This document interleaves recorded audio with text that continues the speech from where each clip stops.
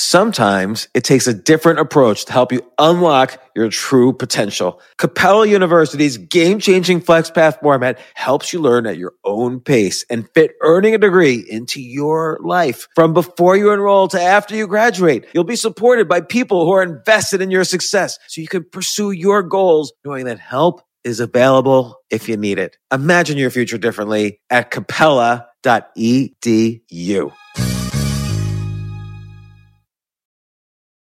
In a fast-paced world, every day brings new challenges and new opportunities. At Strayer University, we know a thing or two about getting and staying ahead of change. For over 130 years, we've been providing students like you with innovative tools and customized support, so you can find your way forward and always keep striving.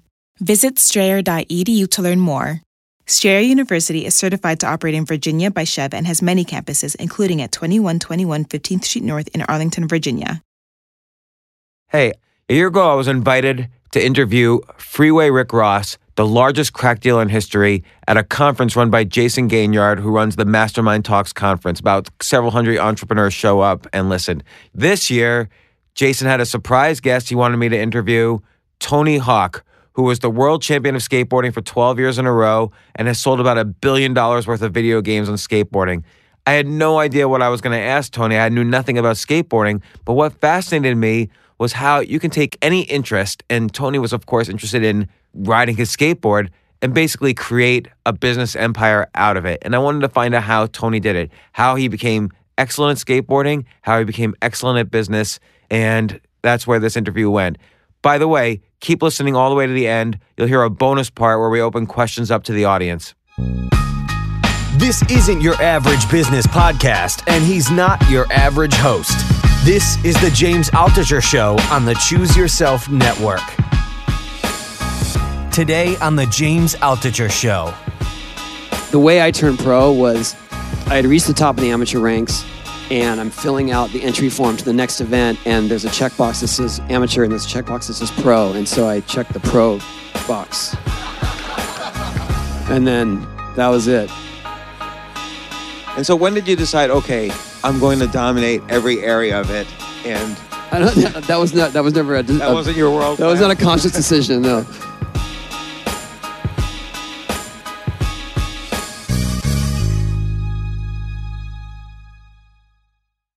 You just come out of the bushes, typical Altucher fashion. Just like last year, we had James interview Rick Ross, the real Rick Ross. For those of you who were not here last year, the real Rick Ross was the second largest drug kingpin in U.S. history. I think when he was arrested, he was worth $600 million. And sweetheart of a guy. He really is. He's a super nice guy. But this year we have Tony, a little more milder. You're not into that stuff. We don't know yet. There you go.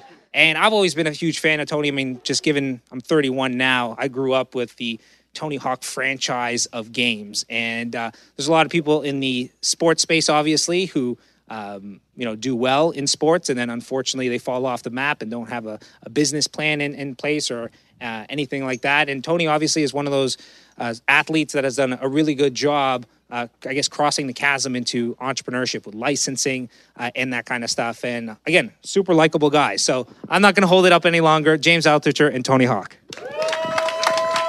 All right, thank you. Thanks for having me. Appreciate it. So I have to admit, I have to ask totally stupid, naive questions first. Are you okay with that? Like the most stupid questions? I would prefer that. Okay, good. So I could barely walk 3 steps without falling over. So I have to ask just some of the physics of what you do. So I was watching some videos earlier, and when you're kind of vroom and sort of... That's what we call it. Sort of upside down and about to do 2.5 twists, how is it that 10 seconds later you're not dead? It's from a lot of trying and failing. It really is. I mean, and also you just start to get a sixth sense of where you are in the air and where you need to be and how to land and how to adjust yourself. And it just comes with experience, though. I mean, to learn tricks like in the air, doing flips and things, you have to be, not that you want to, but you have to be willing to take some knocks along the way. So what was the first, so you've been doing this since you were like 10 or 11, depending on when you got serious. What was the first time there was a trick you did that originally you thought, there's no way I'm going to do that without killing myself? I think it was the first time I ever got airborne out of a pool, because when I started skating, it was all backyard pools. I got into skating right at the end of the Dogtown Z-Boys days. So the whole idea of vertical ramps, that came later because those were just trying to emulate pools. And so I'm skating these pools, and I remember the first time I went to a skate park, and I saw these what I thought were grown men. They were, like 12. 18, 17, 18, flying out of these swimming pools. And I was like, that's what I want to do. And I never thought it might be a reality. I just wanted to work towards it. And I remember the day that I actually felt my wheels hit the coping and that I was above it.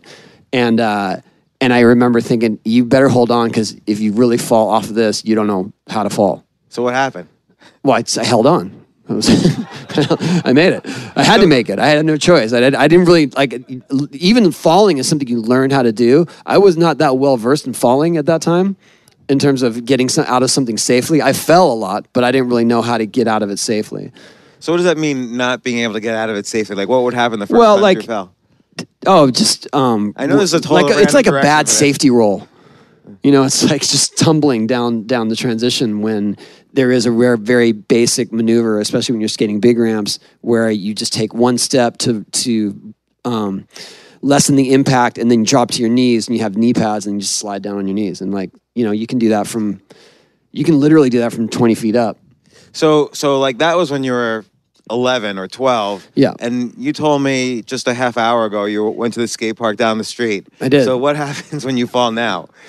And again, I'm sorry that it's all about falling and the physics of this. I can ask more important questions later. I get up a little more slowly. But it's something that's just inherent with what I do. So I'm definitely used to falling. It's more like the unexpected falls, when you think you've got something and then all of a sudden something didn't go right, but you don't have the time to prepare for the fall. That's when you get hurt. Do you ever think, oh my gosh, I just can't do this anymore? It hurts too much when I fall. I thought afraid also that moment will come. I thought that in recent years I stopped skating the what they call the mega ramps, which are the ones you see, the big air events on TV. The ramp is 28 feet tall. That's the top of the ramp.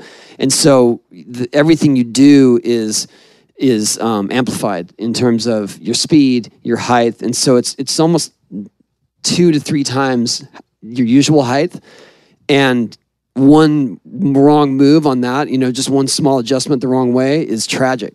And I just don't have the youth that I can survive those kind of falls. So I kind of quit doing that. I think that's the moment, like the last time I did about a 15-foot air on one of those things and fell doing it, it was like, I don't want to drop this far anymore. It's just not that fun. So it's funny. So this is, you said a bunch of things that leads to a bunch of questions. Like you said, when you started out, it was all pools because they didn't have the ramps, because it wasn't really an institution like it is now to some extent. And the idea, and you see this in the movie Lords of Dogtown, where it kind of starts with the pools, it's very rebellious. There was a drought. The kids are going in the pool because they're all empty, and they start skating until they get chased out. So almost like the culture of this starts in rebellion. And did that appeal to you as well as the athleticism when you first started? I like that it set me apart. I started when I was pretty young, so it wasn't like I was trying to rebel against everyone and get into punk rock. I was 10 years old, you know what I mean? It was like, I just really liked the feeling of it, and I liked the artistry of it. I liked that it was active and it was on my own terms, but there was definitely a creativity that I hadn't seen anywhere else, or that I hadn't really embraced on any other sport. And so I really enjoyed that aspect, and I liked that it set me apart from my peers. I thought it was cool. I thought it was like this different thing, even though they were like, you still skateboard? You should have grown out of it by now. I'm 11. Because everyone, skateboarding was cool for a hot minute, and then it just went away, and I didn't give it up. So I was considered the super nerd because I was still skating. I was still doing this kids activity, but I just loved it, and the sort of rebellious aspect of it. it just kind of came with the territory. You know, if you wanted to skate, especially in the late 80s, all the parks were closing. You had to just go skate the urban landscape or go sneak into backyard pools. And that's the only way you're going to have terrain. And so that came with it. And I wasn't trying to be a criminal, you know, I just wanted to skate. So I kind of want to ask along three areas. Like, obviously, you won 12 world championships. You've won all sorts of contests. I want to ask about the path to excellence, no matter what your area or interest is. But then you kind of reinvented, or you did reinvent, into turning it from just a sport for yourself to this business empire. So the first thing is, let's say someone's not 11. Let's say someone's, I mean, I'm really actually jealous of that. I wish there was one thing I had been doing from 11 to 48. But let's say someone's like sitting in their cubicle and they're sick of their job and they are really passionate about something, but they don't even know the first step to achieve excellence at something. What do you think, based on your own experience, if you could dissect it, would be their first step or second step? Well, I think it's definitely taking the risk of pursuing it, you know, regardless of the outcome. Just that you want to do this, and I do feel like if you chase your passion, I mean, I love what I do. I love skateboarding. I would do it for free any day. I get paid more money than I ever imagined to go ride my skateboard, which still seems absurd to me, but I love it. And so it's kind of like, in that sense, I feel like you're living the dream if you're doing what you love, because you would go wake up and do that for free. So if there is some monetary success to that, all the better. But you know, sometimes it's a struggle. If obviously you're trying to start a new business, and there's peaks and valleys, or sometimes it's just a struggle altogether. I think the best advice I have is, I mean, I'm preaching to the choir, but I think the best advice I have is that you want to learn every aspect of what you're getting into. That's what I learned by accident almost in skateboarding. Like, I started a skateboard business. I didn't ever want to know what point of purchase was or net, or, you know, and then I just, but I didn't shy away from it. I embraced it because I wanted to be prepared for what was to come.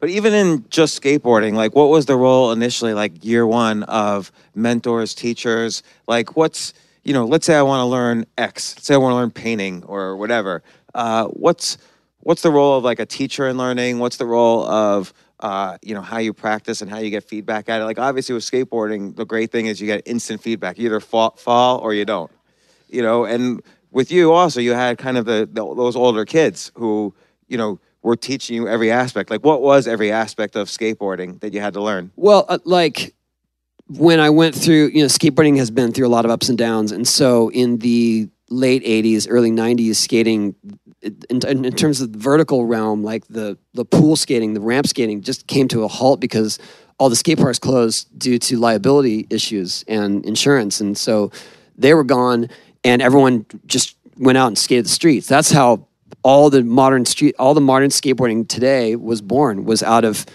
necessity. Going out and making the urban landscape your skate park, the handrails, the ledges. You know, I'm sure people think it was a nuisance back then, but that's all we had. And so I went out and learned that, you know, and it was hard to change my style like that. And it wasn't like I was trying to be relevant. I just wanted to keep skating, and I didn't have a choice. And that was the terrain. So that was like going way outside my comfort zone to learn a whole new technique of skating.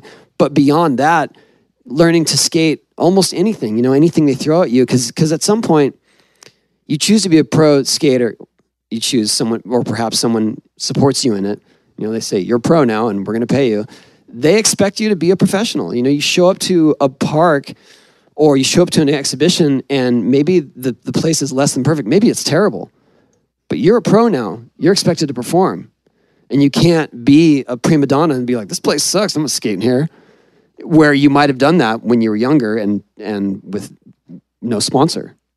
Okay, but when you turned pro at the age of 14, the first paycheck was 85 cents, right?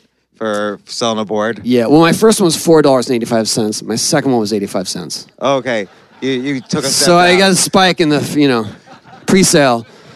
So what, at that point, you must have had like either mentors or teachers or something. Like, what was the advice they were giving you to become pro?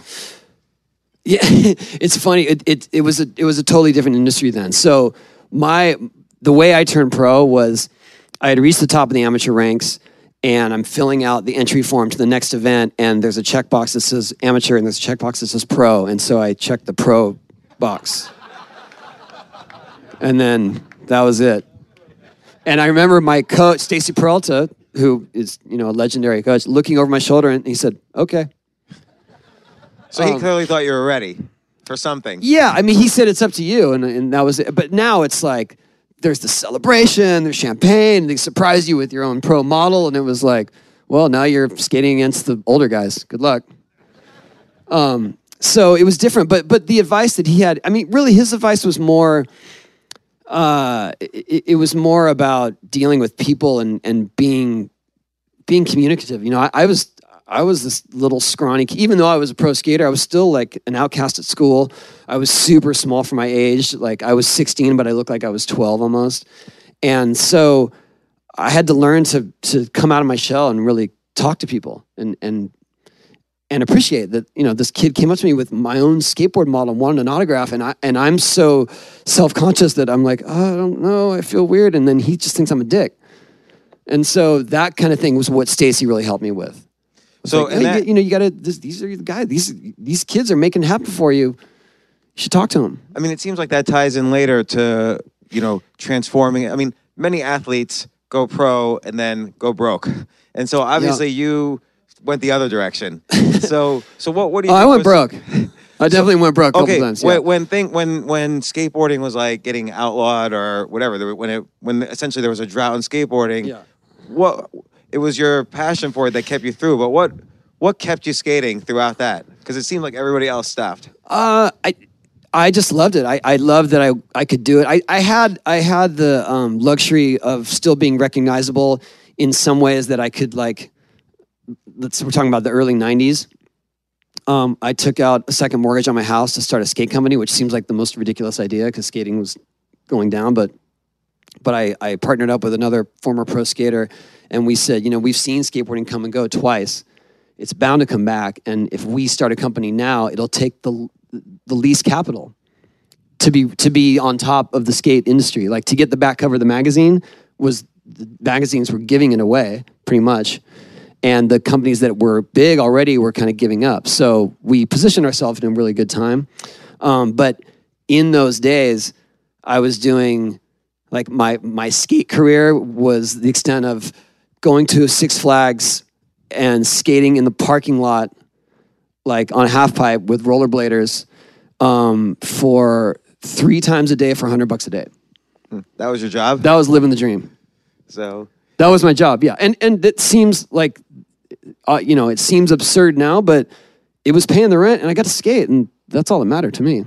And then, it's hard to have the sense that things are going to come back. Like, obviously, in retrospect, it seems very prophetic that you could say, okay, this happened in the 70s and the 80s, and it always came back. Oh, yeah, it was a big risk. And it came back later than we thought. So there were a couple times through those years, like 93, 94, where we thought maybe this isn't going to work. We might have to give up. What would you have done? All you had done for 10 years prior was skateboarding every day. I had gotten pretty good at doing video editing. And I actually had my own little system. And so I started freelancing for other skate companies. So I was literally making the skate videos of our competitors for a little cash. And then, it seems like it would never have come back, or maybe this is not true, but what do you think? Would it have come back without the first version of the Extreme Games on ESPN? That's definitely X Games helped raise the profile of skating. X Games, the first one was the Extreme Games in 1995, and they were just throwing anything out there. It was like bungee jumping and eco challenge and sky surfing and stuff that I just don't associate with skateboarding at all. But through that test and through them kind of weeding out the random sports they're throwing in there, skateboarding always shined through. I feel like that was one of the highlights, and that's one of the events that the kids really enjoyed watching. And I think they really enjoyed, they were jaded with pro athletes at the time. Like, they seemed unreachable. They seemed like they weren't even people that you could talk to. And they saw us in those days killing ourselves, trying, just for the sake of a trick or for a score, and being excited because we did well. There was, for almost no money. And I feel like that shined through. There was something very real and tangible about that. And kids, it was the MTV generation, short attention span, instant action. And so that was like the perfect storm. That combined with our video game release 4 years later, I mean, that was like the perfect storm of awareness and of popularity. Do you think, I also feel like skateboarding maybe had a little bit more of a subculture to it compared to like bungee jumping or something like that? Like, I hope so. Yeah, it seems like there was music, clothes. For sure, yeah. Well, there was definitely a lifestyle associated with it, and there was an attitude, and there was a culture that was born out of, punk rock, 70s, pool skating, clothes, surfing. And so when did you decide, okay, I'm going to dominate every area of it? And that was never that wasn't your world. That was not a conscious decision. No, this is what's going to happen. Like, what did start happening? Like, when did you start to realize, oh yeah, this is now happening?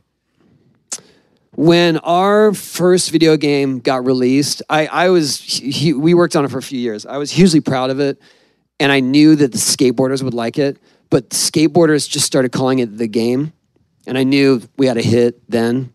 Where it was like, did you play the game? Have you played the game? That's what they would talk to each other. And I knew that was something, I think when I knew it was beyond anything I ever imagined, we released our fourth game, and the previous three titles were still in the top 10. So how many total games have you sold with, your company? I don't know. I know, it was a billion in sales, but I don't really know the exact number of units. Let's stop to take a quick break. We'll be right back. Yes, it's totally true. Airbnb has changed my life. If anything, they have made my life so much better. Like, I used to live in Airbnbs. I lived in over 100 or 200 different Airbnbs over a 3-year period, and I loved it. I became a really good guest of Airbnbs, and I got to know lots of hosts. So when I initially owned a house, of course, the first thing I thought was, I'm going to turn my house into an Airbnb because I travel a lot. So why leave my house unused when I can make a side income by letting others Airbnb my house or come to stay in my house as guests? And having my own Airbnb or being a host for Airbnb has allowed me to do just that. And I've met other hosts. I've actually spoken at Airbnb's host conference. I think it was in 2017. I met so many just nice hosts. It's a great community. And I love, turning my own home into an Airbnb. Like, I'm traveling to Austin next month. My home's going to be an Airbnb while I'm away, and I'll stay in an Airbnb. I'd rather stay in like a 3-story house Airbnb than in one tiny hotel room in the middle of Austin during South by Southwest. So listen, while you're away, your home could be an Airbnb. Many people host on Airbnb, but there are people who are just letting their house sit empty, who've never thought about it or didn't realize their space could be an Airbnb. Hosting can easily fit into your lifestyle and is a great way to earn some extra money. So if you have a home, but you're not always at home, then you have an Airbnb. Your home might be worth more than you think. Find out how much at airbnb.com/host.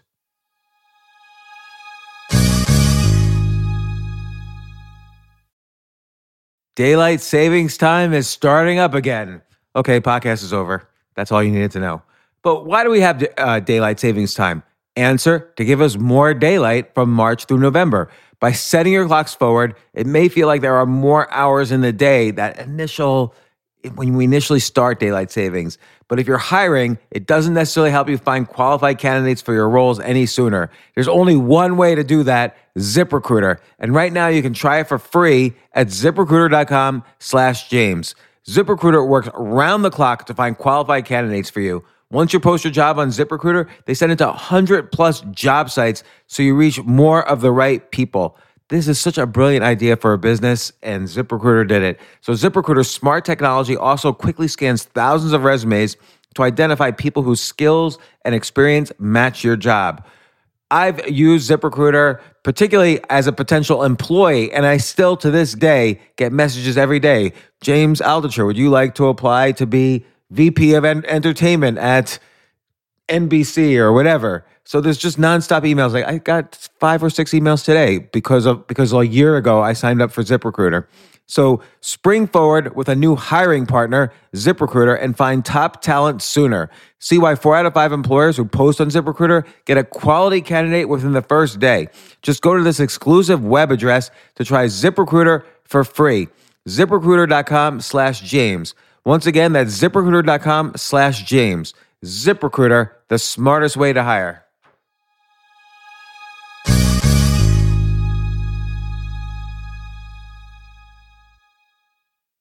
Hey, listen, men's health is important.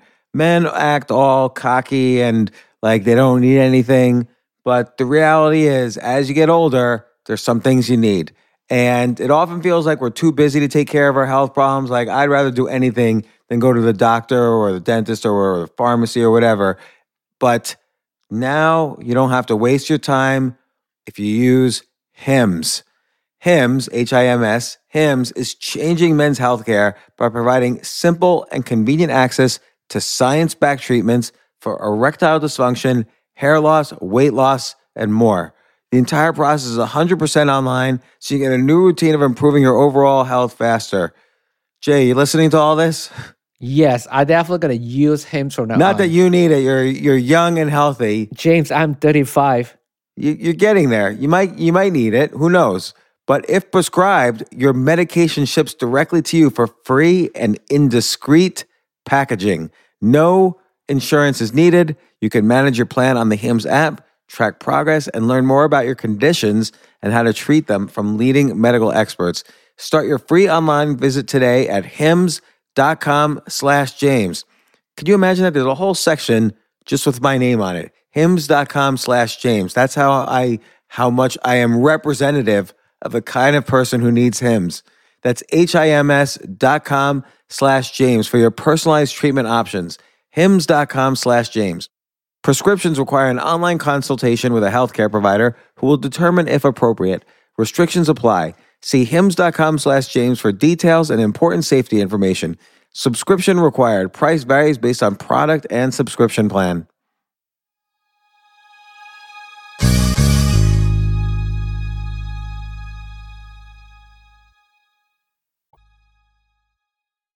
So as you're learning to be essentially the world champion skateboarder, you learned all these techniques of excellence. What do you think kind of translated over when you started trying to get better at business?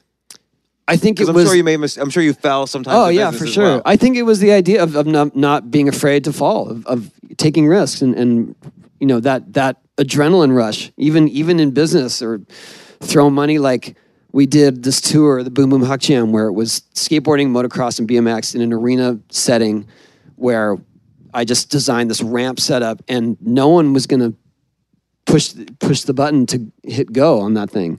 So I designed this crazy ramp setup, and it was like, well, we need to get someone to underwrite it. I'm like, no one's going to underwrite. You gotta go.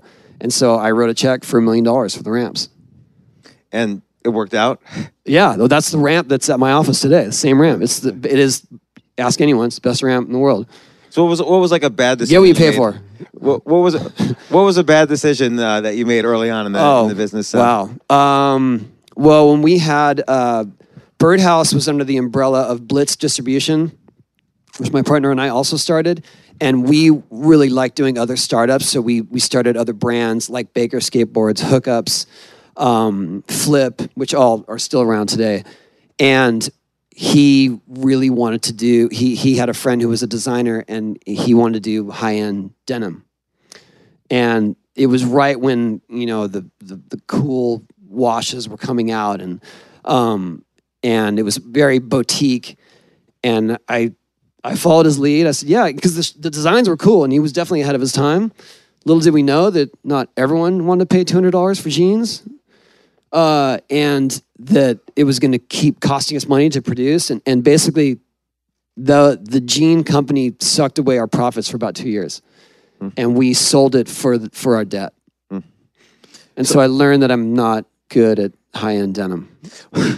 Or it could have been, do you think it was maybe like off culture a little bit? It was, a little off culture too. Yeah, I mean, it was definitely way outside of our expertise, but we were, we knew this guy was a good designer. We knew he knew what he was doing. We just didn't realize how much it would cost. And then, this is related to like, particularly around this mid-90s time, you were starting to get criticized a little bit because you were the first skateboarder to really take sponsorships from everybody. King of the sellout. Yeah. So how did you, A, how did you make decisions in terms of what brands you would sponsor? And B, how did you deal with essentially the haters? Well, so the haters, I've had a lot of criticism all through my career because firstly for my style. When I was a kid, like I said, I was a scrawny kid, so I didn't have the surfer style that everyone really liked at the time. I was like... I have that style, but That's why you're such a legend. Yes, there you go. So my style was all about tricks. And then I just got criticized, but, eventually sort of found my strengths and did really well in competition and kind of just shut everyone up in that way. So I was already used to that. So when it came around and I started getting big endorsements from non-skateboard companies, that was the first cry of sellout. And it was like, you guys, I'm in my 20s. I've already been through this cycle before. And I got to luckily it was the 80s and there wasn't any YouTube, but I got to make plenty of mistakes then. And I didn't hold on to my approval rights with products I was doing. So I was just signing my name to stuff and people were just making junk with my name on it. And so when it came back around to do these bigger endorsements, I held on to final approvals and I had to fight for it. And through that, I feel like who did you have to fight with for that? Because you had your own company at the time. Well, like if I was promoting stuff, I mean, I did endorsements with Frito-Lay, McDonald's, Bagel Bites, all these different brands, and I had to fight for final approval over every single thing that had my image, which was a battle for sure. But I'm lucky I did, and so I feel like I kept my integrity through those years. And also at the same time, what I was trying to tell people is, I'm not. It's not like I'm suddenly deciding that I've lost my moral compass. If you had offered me a McDonald's sponsorship when I was 14, I would have taken it in a heartbeat. I love McDonald's. I still do. I don't care. That's the thing. It was more like the things that I really enjoyed and what I was into. Those were the things that I was willing to promote. And then along this time, Activision comes along, or maybe other video game companies. And then how did you decide? That seemed like a huge opportunity. What happened? What happened next? That was just intuitive. I had a couple of interests from other companies to do video game, and I saw what they wanted to create, and basically just kind of waited because I knew that there might be something better. And Activision called and said, "Hey, we're doing a skate video game. We heard you might be doing one, or you're looking around. Why don't you come see what we're working on?" And so I went to their office, and they had just done a video game with Bruce Willis called Apocalypse that I guess tanked. But the engine was the basis of Tony Hawk's Pro Skater. So the first thing I ever saw was Bruce Willis with a gun strapped to his back on a skateboard, riding through a wasteland, doing kickflips. And when I was playing it, I knew immediately, I was like, this is it. This is how it should feel. This is intuitive. The controls were already kind of mapped out, but not the way that I would have wanted. But I just felt like, I was like, if I can lend my resources to this is the game. So how many iterations back and forth before you finally had it to where the skateboarder in the video game was performing how you would perform? About a year. Mm-hmm. About a year back and forth. You didn't feel like, okay, it's good enough. You just wanted to. You felt the No, I dove in. I was living that video game. Like I was definitely. I was talking to them every day. They were sending me. Well, we were on a PS1 then, so they'd send me these burned discs of an update every week, and I would play it and give them feedback, and it was a blast. I mean, it was like, and then I had to teach Neversoft all about skating, so they would have like these company outings to the skate park, and the guys would break their ankles, and it was fun. So it still seems at this point like, the X Games were still ramping up, literally, and you were participating in them in every year. But then there's this one event that happened at the relatively advanced age of, I guess, 31 or 30 in 1999. You on your 12th try, you hit what's called the 900. Do you want to describe what that move was? Because it seems like that catapulted everything to another level. Yeah, for sure. Well, that was another. And was that a luck thing, would you say? I mean, not luck that you hit that I trick, had been trying 900s for about 10 years. I mean, literally, I tried my first one in 1989. I remember exactly where I was, in Bourges, France. And I couldn't really get myself to commit or spin fast enough, but I knew it might be possible one day. Just to describe, what is it? It's 2.5. It's basically 2.5 spins in the air. So you go up a ramp, forward, spin around like kind of 2.5 somersault, and then as you come back down, since you're coming down the same wall, you come down forward. So 720s had been done. I did my first 720 in 1985, and so that was sort of the natural progression of spinning would be 540, 720, 900, and there were only a handful of us that could even try it through the years. And so in the years, I'd say like 95 to 97, there was this race for the 900, and there were all these guys that were trying it, and we all got destroyed. Like we were just, I was breaking ribs and throwing my back out, and I'd go with a camera crew, and it wasn't like big production. It was just more like, hey, do you mind shooting photos today? Do you mind shooting video? Okay, let's do it. But shooting a video of you breaking bones, basically. Pretty much, yeah. I had the video of my first one. It was in 1995. The first one I ever really put down on the wall. I was leaning too far forward and just crashed into the bottom and broke my rib. So by 99, I'd kind of given up on it. I liked it. I liked that it was possible, but it was like I gave it everything when I would do it, and I just thought I'm not capable of doing this. And so when the best X Games had a best trick event that night, and my plan was to do a varial 720, which is basically a 720 with spinning your board an extra 180. So your board does 900, almost there. And I did that very early on in the event. And that was all I had planned, because that was my hardest trick at the time. That literally was my best trick.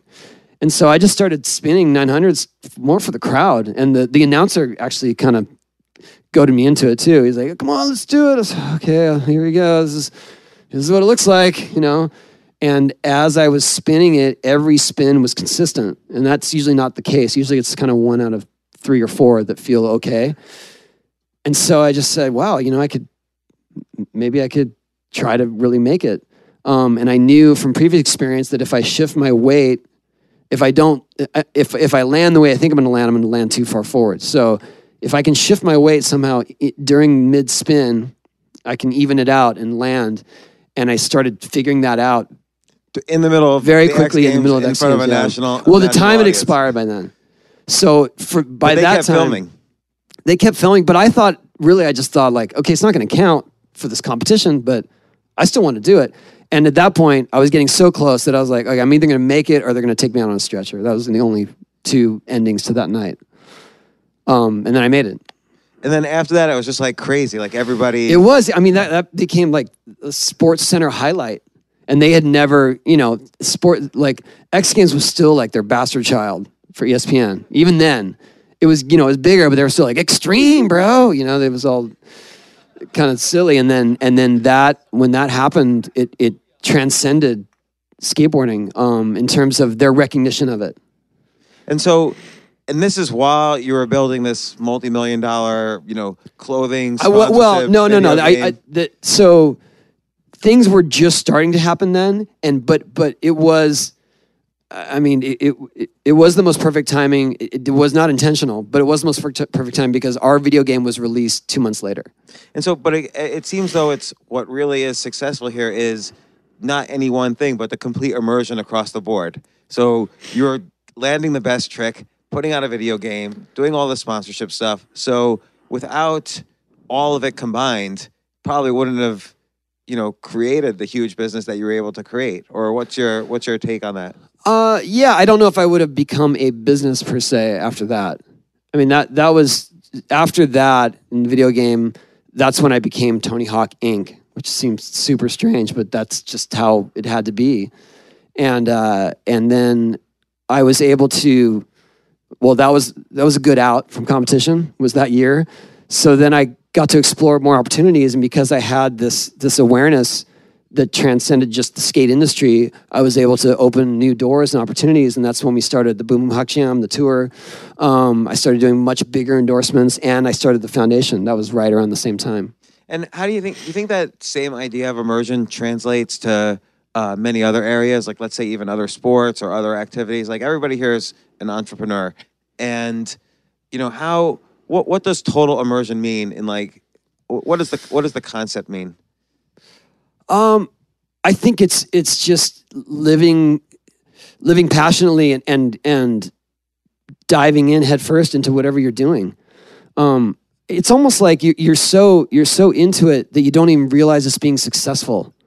I guess that's how I feel about it. When all those things were happening, it was amazing to me, but I just wanted to keep going and keep doing the next thing and learning new tricks. Even today, like I'm still trying to learn new tricks, but that's the drive. And so as long as you're still trying to challenge yourself and still trying to improve on whatever you're doing, you'll keep being successful at it. So even though you're not doing the mega ramps anymore, are you still trying in some ways to improve every day? Yeah, because I've kind of shifted my focus to much more technical skating, more low impact.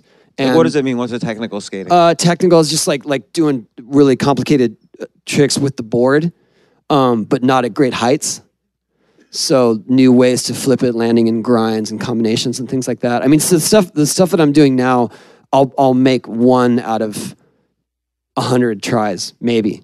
But as long as I got on video, it's good. Well, I saw a couple months ago you built this. You built from scratch. You had someone build it. This downward spiral ramp, which I had never seen before. And then they show the video of you going on it again and again, falling constantly, and then moving the mattresses down lower and lower because you would keep crashing into the mattresses until finally they removed them. Yeah. So how many tries did that take? And you were 47 years old.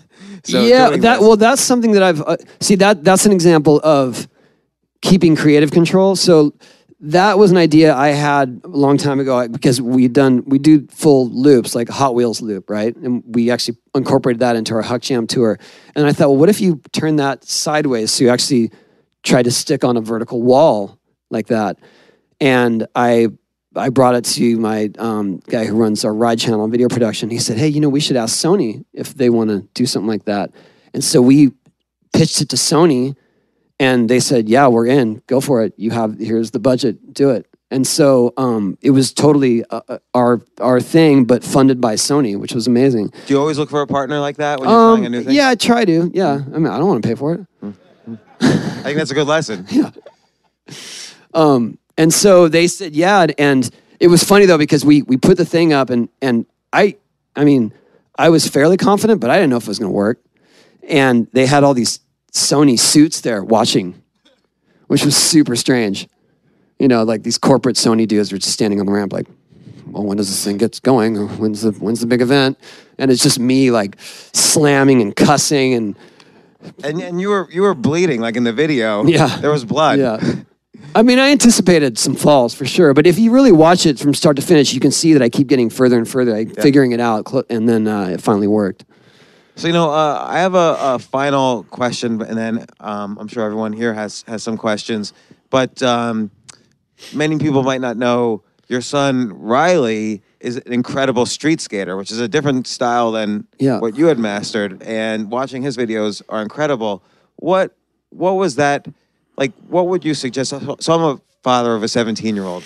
What would you suggest as even advice, for someone who wants to kind of push their kid in a direction, or not push, but I don't know how to ask this. Like, obviously, this was a happy event that your kid was following in your footsteps. Did you push him in any way? I didn't actually. Well, I had a heart-to-heart with him when he was about 15 or 16 because he was riding motorcycles, he was surfing, he was snowboarding, and he was way more proficient at skating. And he kept talking about how he's going to try to get this motorcycle sponsor.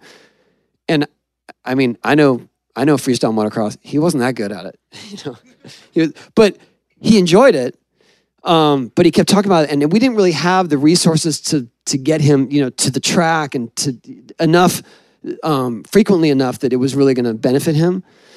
And he was also talking about like maybe a surf sponsor. And I said, Riley, I know like you're good at those things, but you're exceptional at skateboarding. You're already way better than most kids your age, you know. And I know you like it's hard to go from beneath my shadow, but you do have your own style, you have your own direction, and you know you don't have to follow my footsteps necessarily, but you do have an opportunity here. And I think that was when he really started to focus on skating only. And did you initially teach him some of the? He just grew up around it. I mean, when he was young is when we started Birdhouse when it was very lean times. And so if I got the opportunity to travel, he just came with me.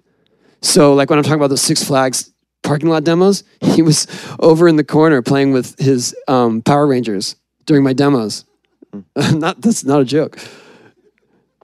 All right, well, I'm gonna. Which is kind of sad because I couldn't afford childcare. So, but then he, he grew to love. Like that could have turned him away from it. Absolutely, just that he was forced. Not forced to do it, but it was just around him all the time. It was like that could have been. I'm sick of it, but he embraced it. He loved it. Well, and again, there's this immersion aspect too. He saw every part of the culture of it as well. Yeah, even more than these other sports.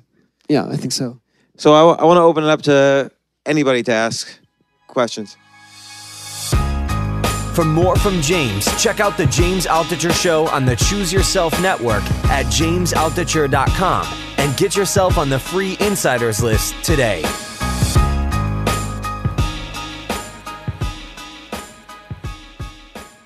So take 2 or 3 questions, of course, from the sports coach here extraordinary.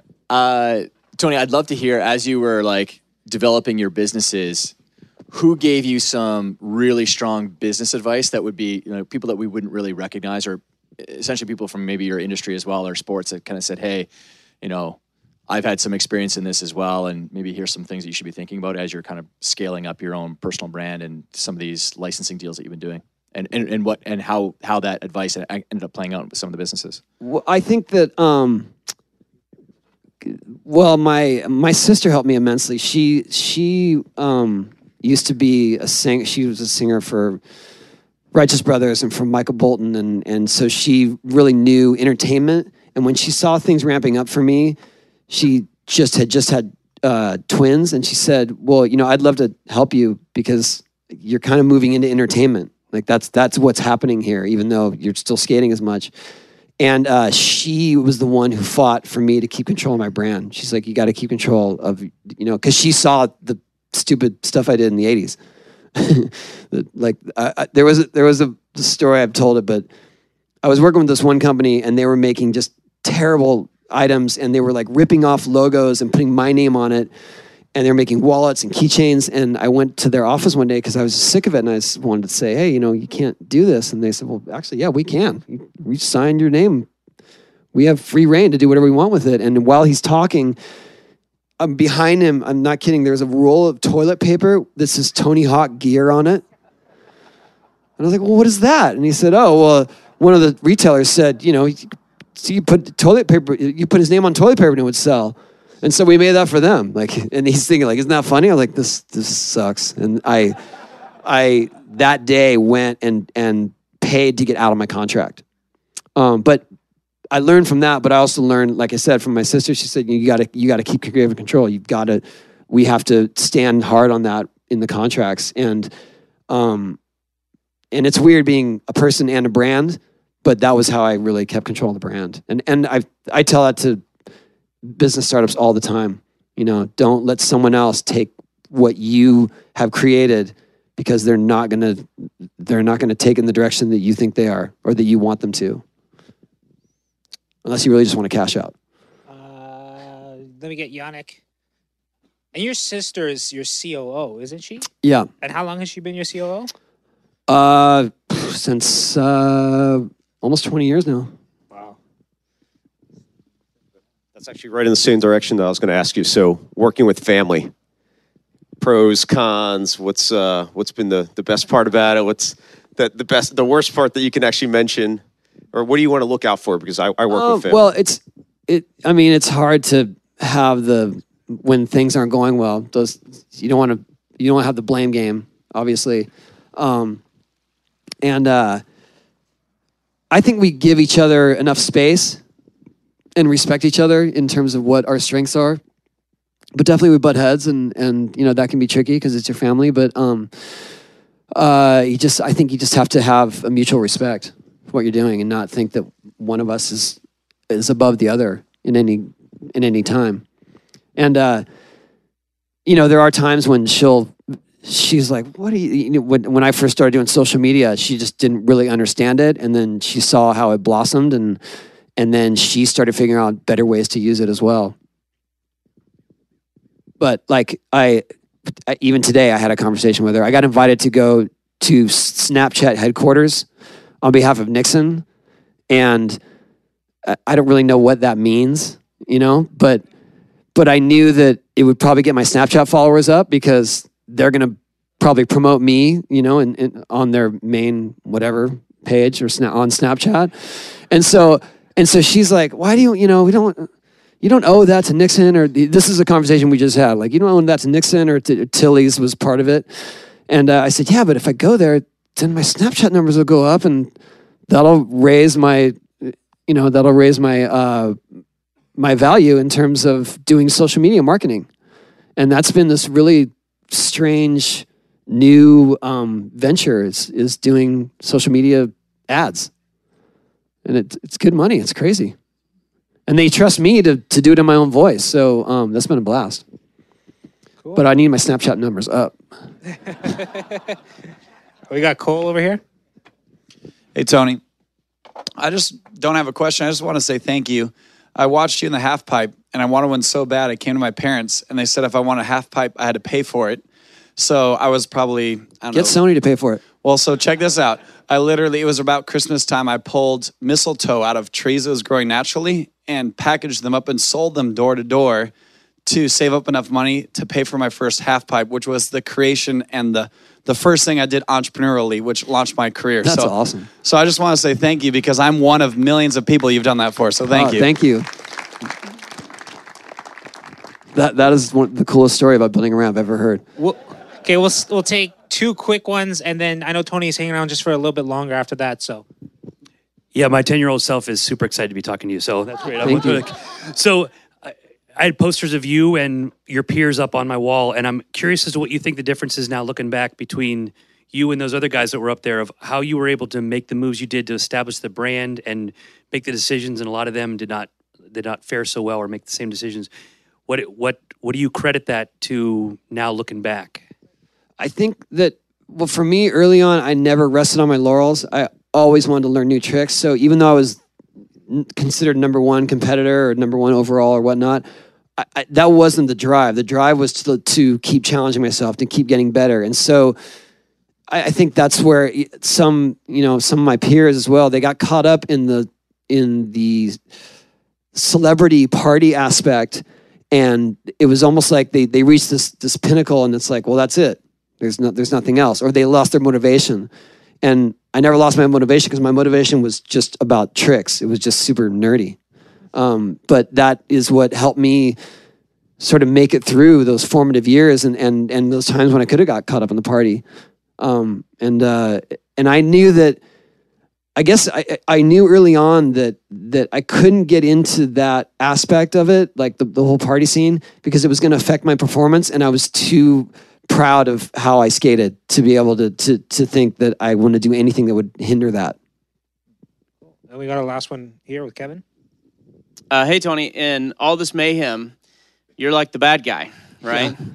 And cocaine's a hell of a drug. Yeah, no doubt. So the Pappas brothers, they sort of make you the bad guy. I was just curious about your side of that story and what your relationship was with those guys and, some of the other old guys like Alva and those guys. There's just so much that is left out of that, and it was very easy for them to make me this villain. What they didn't say about that was that what he's talking about, there's this documentary where basically this skater who got super strung out on drugs, and so did his brother, who killed his girlfriend and also killed himself, and it's just a really tragic story, and I never spoke up about it because he was basically saying that I sold the idea for the 900 from him, and I somehow banned him from the X Games. I had nothing to do with anyone competing in X Games, by the way. I was just a competitor. And so in his version of this story, I methodically watched him try this trick, which I didn't really watch him. I watched another guy who was trying it because another guy was way closer than him, but that I watched him try it. I figured out how to do it, and then I saved it for the X Games, and I got him banned, and then I did it, and my whole life and career was all planned out, including video games, including sponsorships. It was all a big master plan that I had at his expense. That's his story. And people that watch the documentary, they just believe it. They believe this, this guy who was a hardcore drug addict. And it's just unfortunate. Like, I just didn't want to talk about it because the whole story is so tragic that it's like, who cares about this stupid trick? Why would I want to fight this? You know what I mean? Why would I want to fight this whole story or try to vindicate myself when there's just too much other important aspects to it? So what they didn't say was Danny Way was the first one to try 900. He's where everyone got the idea because he really was the first one to really get close to it. There was a guy, there were about 5 of us chasing it at the time. I was the first one that thought of it because I did a 720 first. So that kind of seems to go without saying that if I did a 540, I learned a 720, what's next? I better wait for Tuss to figure that out. So anyway, it's so weird to be talking about this, but so there were other best trick events during that time. And Tuss would show up and just try 900s during the best trick events. I knew better than to try a trick I've never done before in a best trick event. So he never placed in the best trick events because he was just focused on this one trick that he couldn't make. And I believe that's why they didn't choose him for the X Games because he had never placed. So he was not qualified to be in an event like that. But in his version of the story, that's the only best trick event that ever existed. And so that's, it's just such a bummer that the bummer for me is that is his reality, in his distorted view, and it's not the truth. And I wish he could accept the truth. But we've kind of made some amends through social media recently, and I've spoken my side of the story only because the media was just coming after me, and I was trying to be quiet. And finally, I was like, "Okay, here it is.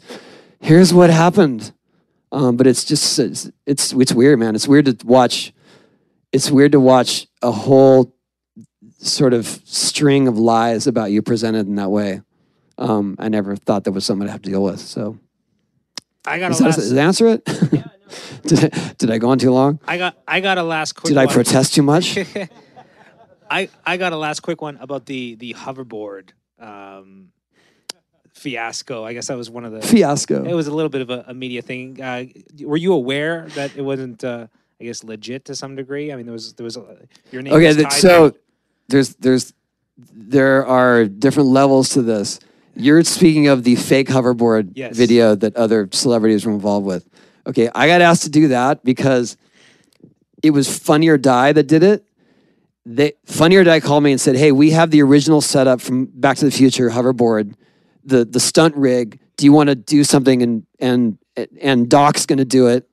What's his name? Christopher Lloyd. I was like, "Yeah, Back to the Future stunt rig, Christopher Lloyd, I'm in." And it's for Funny or Die. So I'm thinking it's for a funny spoof video, right? They liked the way it turned out so much that they just presented it like it was real and then didn't say anything. And so everyone, eventually people figure out that it's fake and they're all pissed at me. And all the heat came down on me because I'm the only one who's really accessible in that video and through social media. So talk about a hate storm. Like, people were really, really mad at me. Like, "You lied to us. How could you lie to us?" Like their dreams, like as if this was their only dream in life, was that a hoverboard was real. And I have shattered that completely. So I took it upon myself and I was like, I'm going to just say what happened. And I made this apology video. So that was that. And that was weird. And then just a few months later, this company called me and said, hey, we have a real hoverboard. I was like, I don't want to be the hoverboard guy. And they said, well, if you want to come ride it. And I was like, oh, well, we had just started our YouTube channel, Ride Channel, that was funded by Google. And I thought, well, that'd probably be a big boost for Ride Channel. Like, let's go up there and check it out. And so we went up to Los Gatos at Hendo and rode the real hoverboard, which is not anything like Back to the Future. It's super loud. It's impossible to control, but it hovers. And if you stand on it, it'll start spinning. So you can do a 900. Awesome. Thank you very much. All right, thanks. At Capella University, you'll get support from people who care about your success. From before you enroll to after you graduate, pursue your goals knowing help is available when you need it. Imagine your future differently at capella.edu.